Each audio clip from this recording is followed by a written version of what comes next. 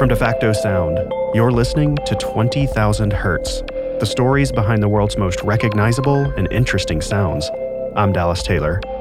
This is the story of how sound and film can bring a world to life.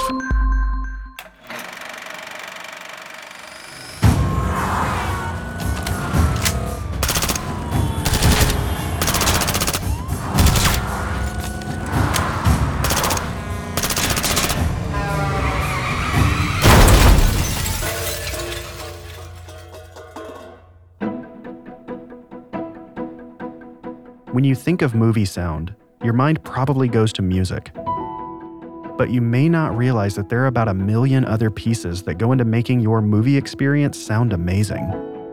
I'm Christopher Aud, and I'm sound designer and re-recording mixer at Warner Brothers. Chris has been on the sound team for quite a few films. More recently, Mad Max Fury Road, Man of Steel, and Transformers. Yeah.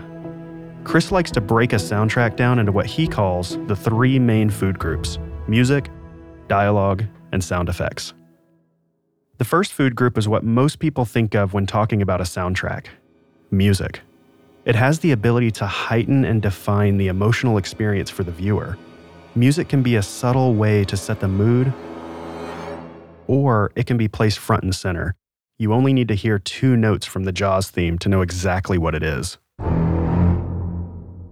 After all, music was the first sound to be paired with motion picture, and still today is the most widely recognized element of a soundtrack. Okay, next food group: dialogue. It's not as straightforward as you might think. The dialogue is made up of all of the production audio. Anything the characters are saying hopefully has been recorded and recorded well. Like on the case on the project I'm on right now, they were smart enough to know that they were not getting the proper recording cleanly.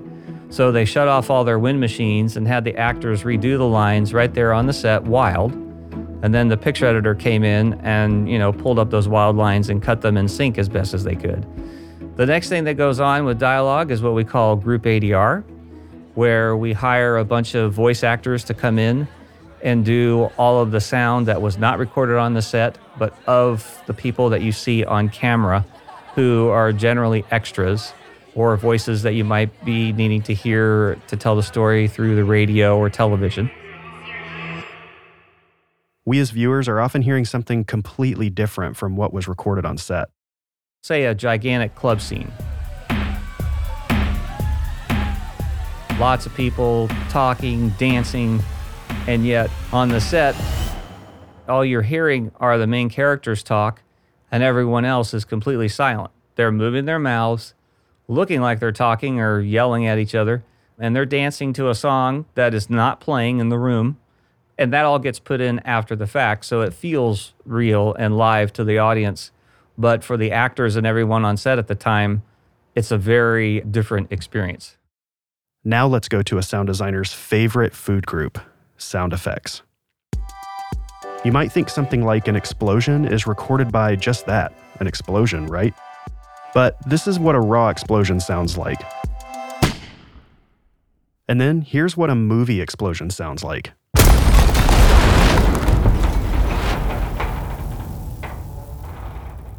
Let's break that down. These are a lot of different elements coming together to make that sound powerful. There's the thump, the mid-range, the high frequencies, the debris,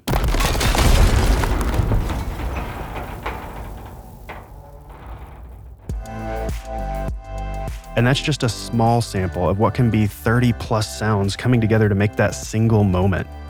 Typically, the dialogue track ends up being kind of sterile. You don't really have a sense of place and environment. So the sound effects provide that on a real basic level. So there's backgrounds that we put in, whether they're winds and birds and traffics,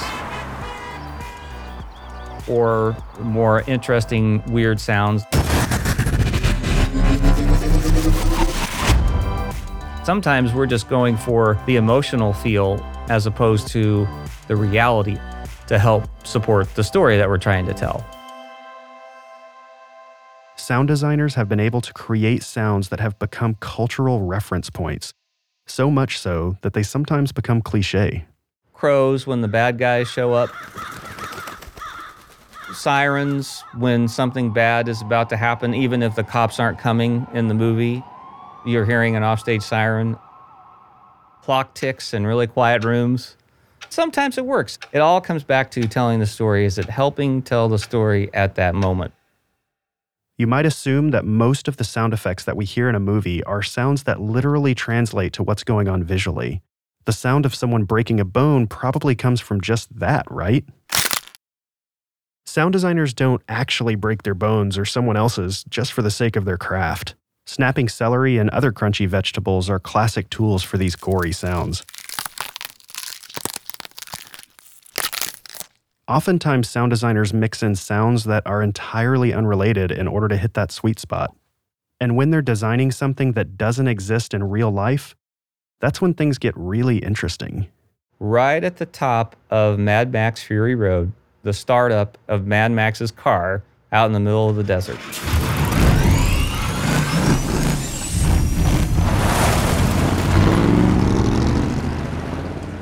What a brilliant little cinematic moment visually, and to make sound for that was pretty cool and fun. And we're not using just straight up car sounds in there. There's other things hiding in there that make it fun and interesting.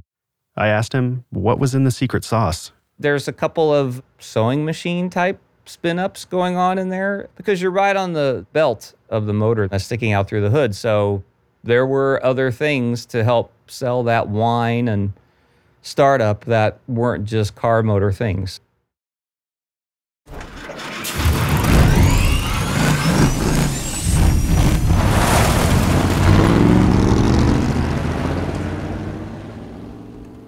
Almost nothing we do ends up being exactly the thing that you think you would pick up or grab or use to make the sound that you're hearing.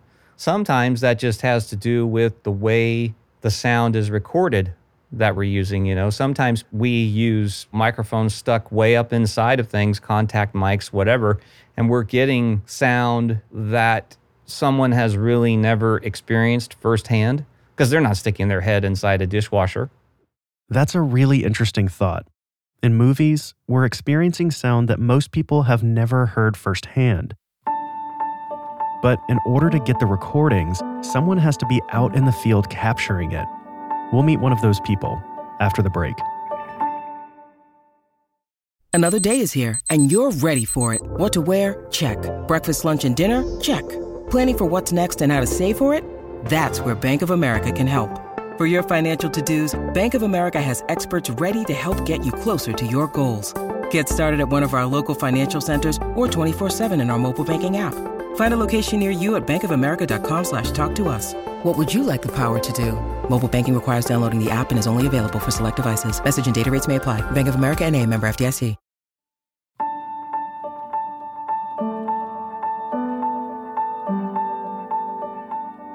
How do sound designers go about finding and recording sounds?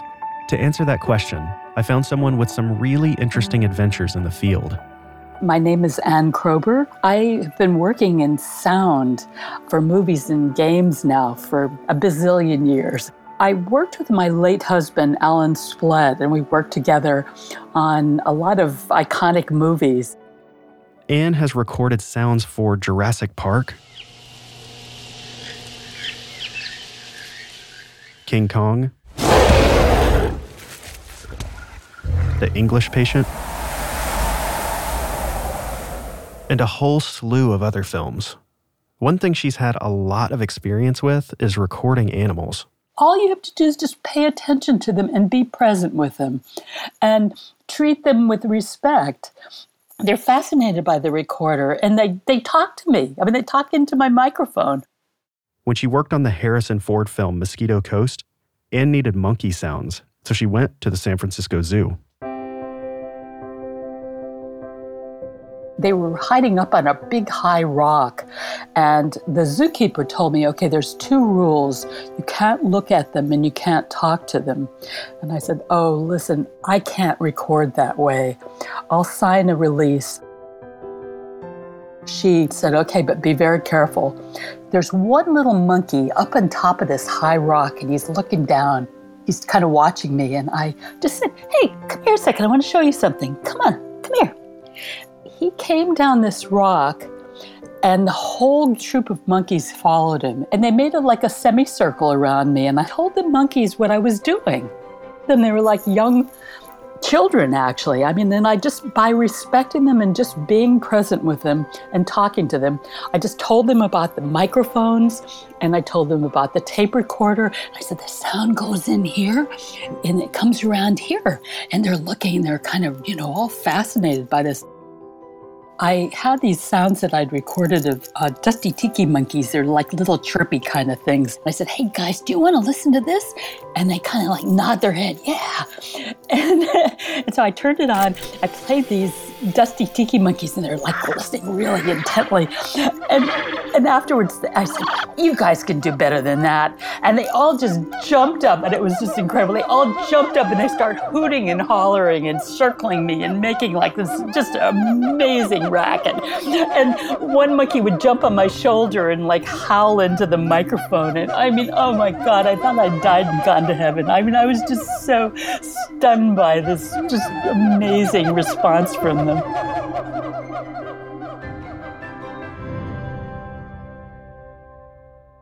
Another film took her to the Mojave Desert to record big cats. There was this beautiful Bengal tiger that was in a compound, and he was very lonely. Usually they're kind of scared in the beginning. They see this microphone and this big fluffy thing on the end, and they're like, whoa, what's that? Then I explained to them what it is. Once the tiger calmed down, he would talk into the microphone. He would just like go, and it would be like he was sort of telling me the troubles I've seen. I found out that these big cats make this amazing sound at night. It's a kind of a chuffing chorus that they do, and they won't do it around people. So I set up these microphones outside. Finally, the cats started up, and oh my God, it was just so beautiful echoing through that place.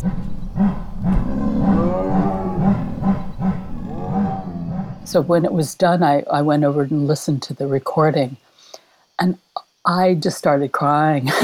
He'd gone right up to the microphone, right up and done like like an old jazz singer doing the solo to the chorus.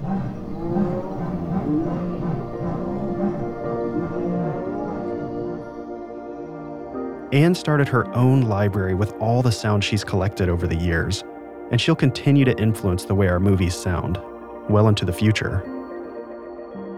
If you turn off the picture and listen to the sound, it's amazing to hear the great lengths sound designers go to build suspense, foreshadowing, emotion. All of these are essential pieces of the experience. They come together to make up a pretty fantastic whole. Whether it's a simulation of real life or a fantasy brought to life.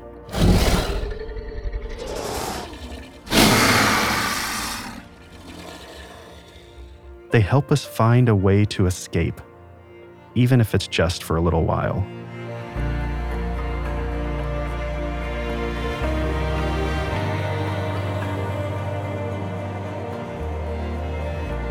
"20,000 Hertz" is presented by DeFacto Sound, a sound design team dedicated to making television, film, and games sound insanely cool.